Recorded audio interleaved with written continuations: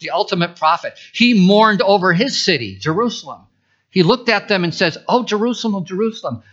Basically, he's saying, God has sent prophets to you over and over again so you can find help and blessing, but instead you ignored them or killed them. Oh, I wish I could gather you together as chicks. Jesus grieved over the condition of his city.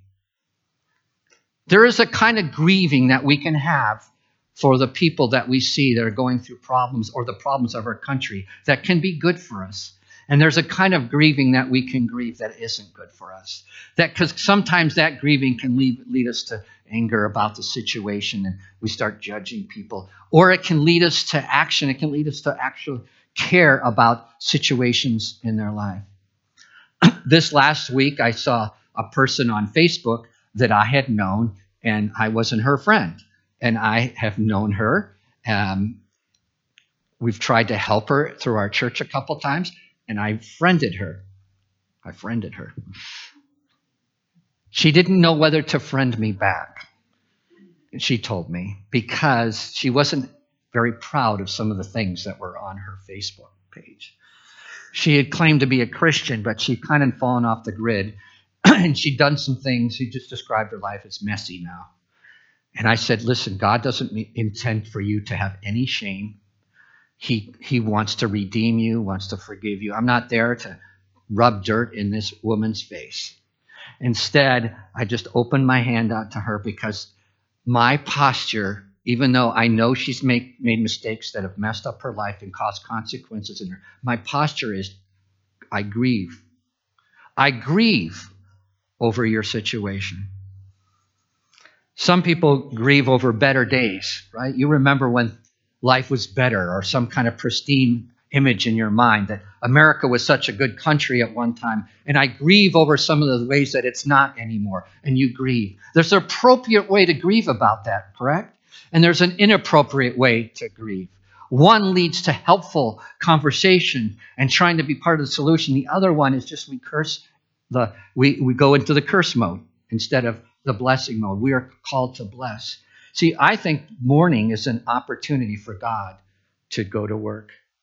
Because Jesus doesn't say and stop at, blessed are those who mourn. He said, blessed are those who mourn or grieve because they will be comforted. What does it mean to be comforted? Well, we know when someone comforts us, usually they commiserate with us. Maybe they pat us on the shoulder, give us a high five. They might cry with us. But comfort is part of that, but it's so much larger. I believe that in the middle of our grieving, we can find blessing. There is a mourning that leads to comfort, and there is a mourning that leads to bitterness and resentment. We need comfort. David said, you have turned my mourning into dancing. You've taken away my clothes of mourning and clothed me with joy, as the song that we just sang at the beginning of the service represents. That David, even in the middle of his grieving, he went nuts. He started dancing because he was so full of joy. Because God had turned his grieving into joy. Comfort is the same word that we use for the Holy Spirit, called parakleto. It means comforter. Some of your versions, when you read that Jesus said, I'm going to send the comforter, meaning the Holy Spirit, it says the word the comforter. It means counselor, advisor, someone who walks alongside of us. Interesting that Jesus says, blessed are those who mourn, for they will be comforted. And he uses the same word, that's the word for the Holy Spirit, who walks alongside us, helps us bear our burdens. To be comforted means to be urged on, to be encouraged, to find strength from. It's someone who walks alongside us. Someone who doesn't say, yeah, you blew it again, Fred. How many times do you have to learn this? I'm going to spank you one more time.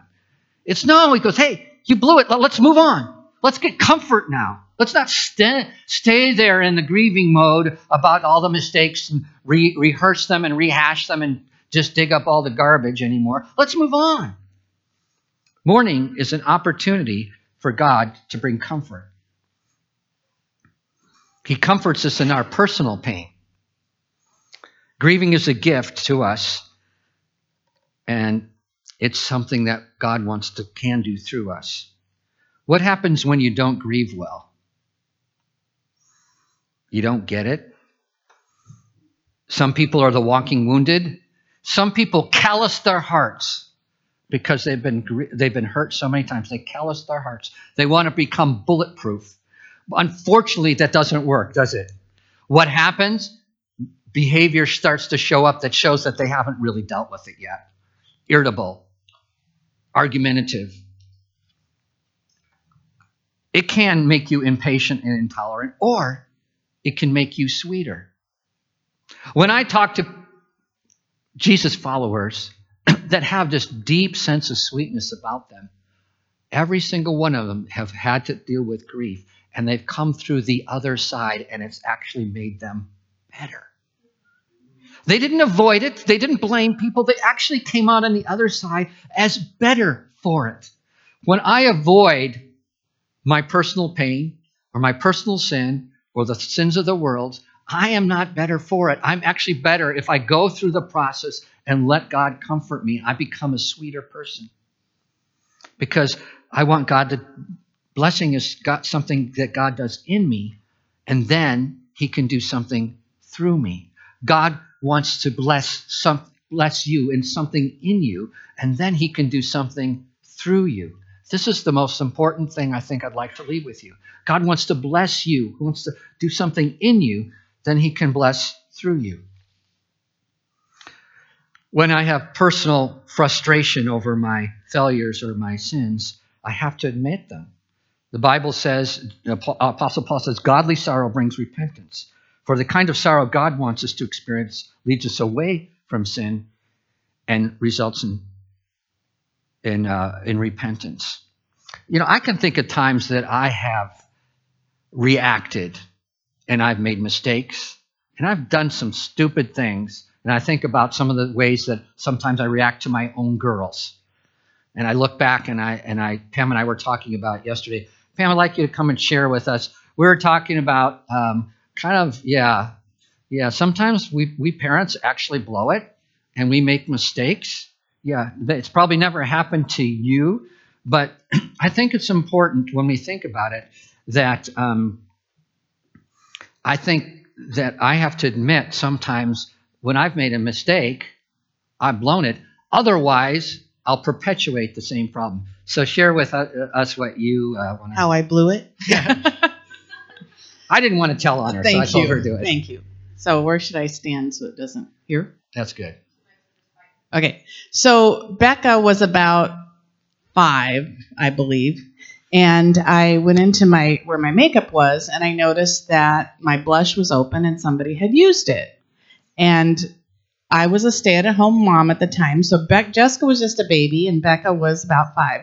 So I said, Becca, why did you get into my makeup? You know you're not supposed to do that. She said, I didn't, Mommy. I said, well, I know you did because we're the only ones here, and so you are the only one that could have done it. And she said, I didn't do it. So then, you start losing patience, and I'm like, listen, I know it was you, so you might as well. You're going to get in less trouble by telling the truth than you are if you lie to me, because, I went on the whole speech. If you lie to me, then I can't trust you anymore. And then once trust is broken, I'm telling this to a 5-year-old. Once trust is broken, then, I can never trust you for the rest of your life. So just tell me that you did it. And she's like, Mommy, I didn't do it. Go to your room. Think about it. Okay. So the day goes on, and I'm thinking, why would she lie to me? I don't understand. It's not a big deal, but it became a really big deal because she lied, right? So the day went on, and then Fred, who was a children's pastor at the time, came home. And I said, I don't know what to do. Becca out and out lied to me, and it really, really makes me upset. And he's like, what was it? And I said, well, she got into my makeup. She got into the blush. I said, that's not the big deal. The big deal is that she lied to me about it and wouldn't admit it. And he kind of looked at me and hung his head a little bit. He had puppets, right? And one of the puppets he thought would look better if it had a little blush on it. So it was Fred who used the blush. And that's when this mommy had to go to that little girl and say, I am so sorry, because she was telling me the truth the whole time. She got a really good speech on, how to, what happens when you do lie. And as far as I know, she's never lied to me since then. I don't want to know if you have. And so, anyway, so, sometimes we build things up so much when they really weren't that big a deal to begin with. We build it up so much that we create a barrier between the people that we really care about. And all of a sudden, we've turned this into something bigger than it really is, and it was actually Fred's fault. Before you go, Pam, what do you think? Why is it important to learn from this? Why do you think it's important for us when we blow it like this to not just brush it off and learn from it? Because the relationships that we have with the people that we love are more important than anything else in the world. Good, thank you. As a mom and a daughter and a husband and wife, or friends or family, any family member, that relationship is worth more than anything, because God gave us those special people in our lives. And if we are dishonoring them, then we are dishonoring God. Thank you. I know for me, I could list many times I've blown it with my daughters or my wife, and I have to go back and eat crow. And it's actually good for me to grieve for it, because the next time I will be less likely to repeat the same stupid mistake that I made back then. Hopefully, I've learned enough that I won't perpetuate the way I reacted to my poor daughters or my wife, and I will learn from it. But I have to, as Pam expressed deep regret, I have to grieve over my stupidity or after my mistakes, and then I can move on and grow from it. One of the things that I've done, I try to do every week, is that I go through and I ask myself at the end of the week, Jesus, how have I done? What attitudes and actions this week were like you? And which attitudes and actions were not? Let's do a little personal inventory, Jesus, because I sure don't want to perpetuate them. I don't want to be the cause of the same old things that I've done before, because I tend to do this. Right? If we're honest, we're all a mess somewhere in our life. There's some part of our life that's not perfect, right? If we're honest, some of you are feeling like, oh, yeah, he's talking about me, or I do this all the time. It's like, hey, welcome to the human race. We all have to come and deal with the stuff, either whether it's personal pain, personal mistakes, or the sin that's in the world. The interesting thing, when we blow it,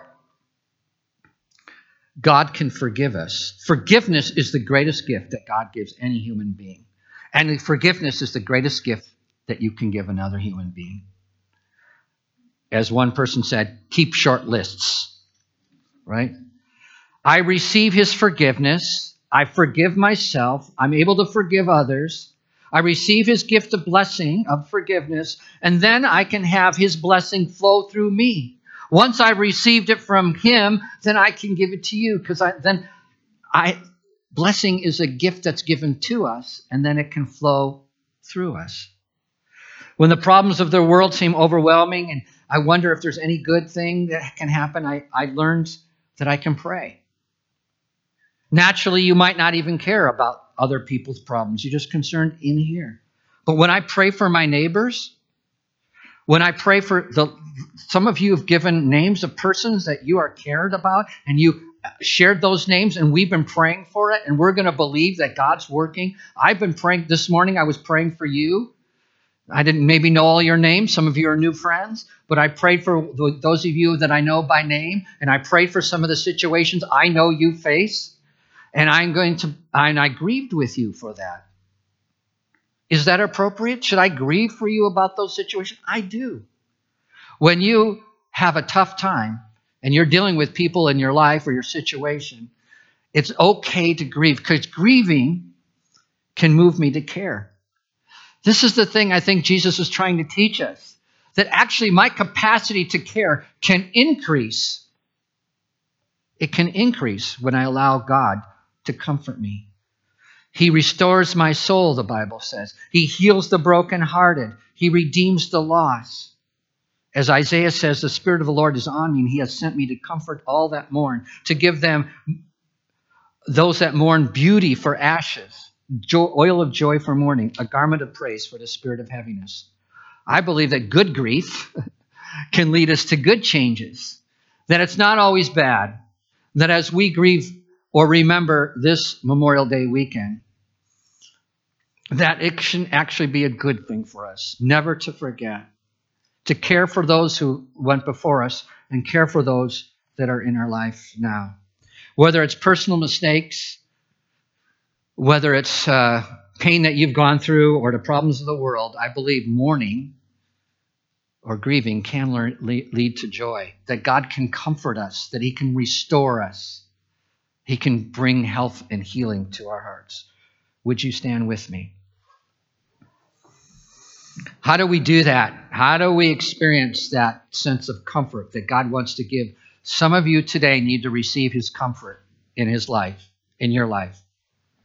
Some of you have been frustrated about something or someone in your life, and first thing you need to do is receive something. You need to receive something from God today. Whether you're actually grieving today or you just need to receive something from God. So then now God has given you a blessing, a gift of blessing.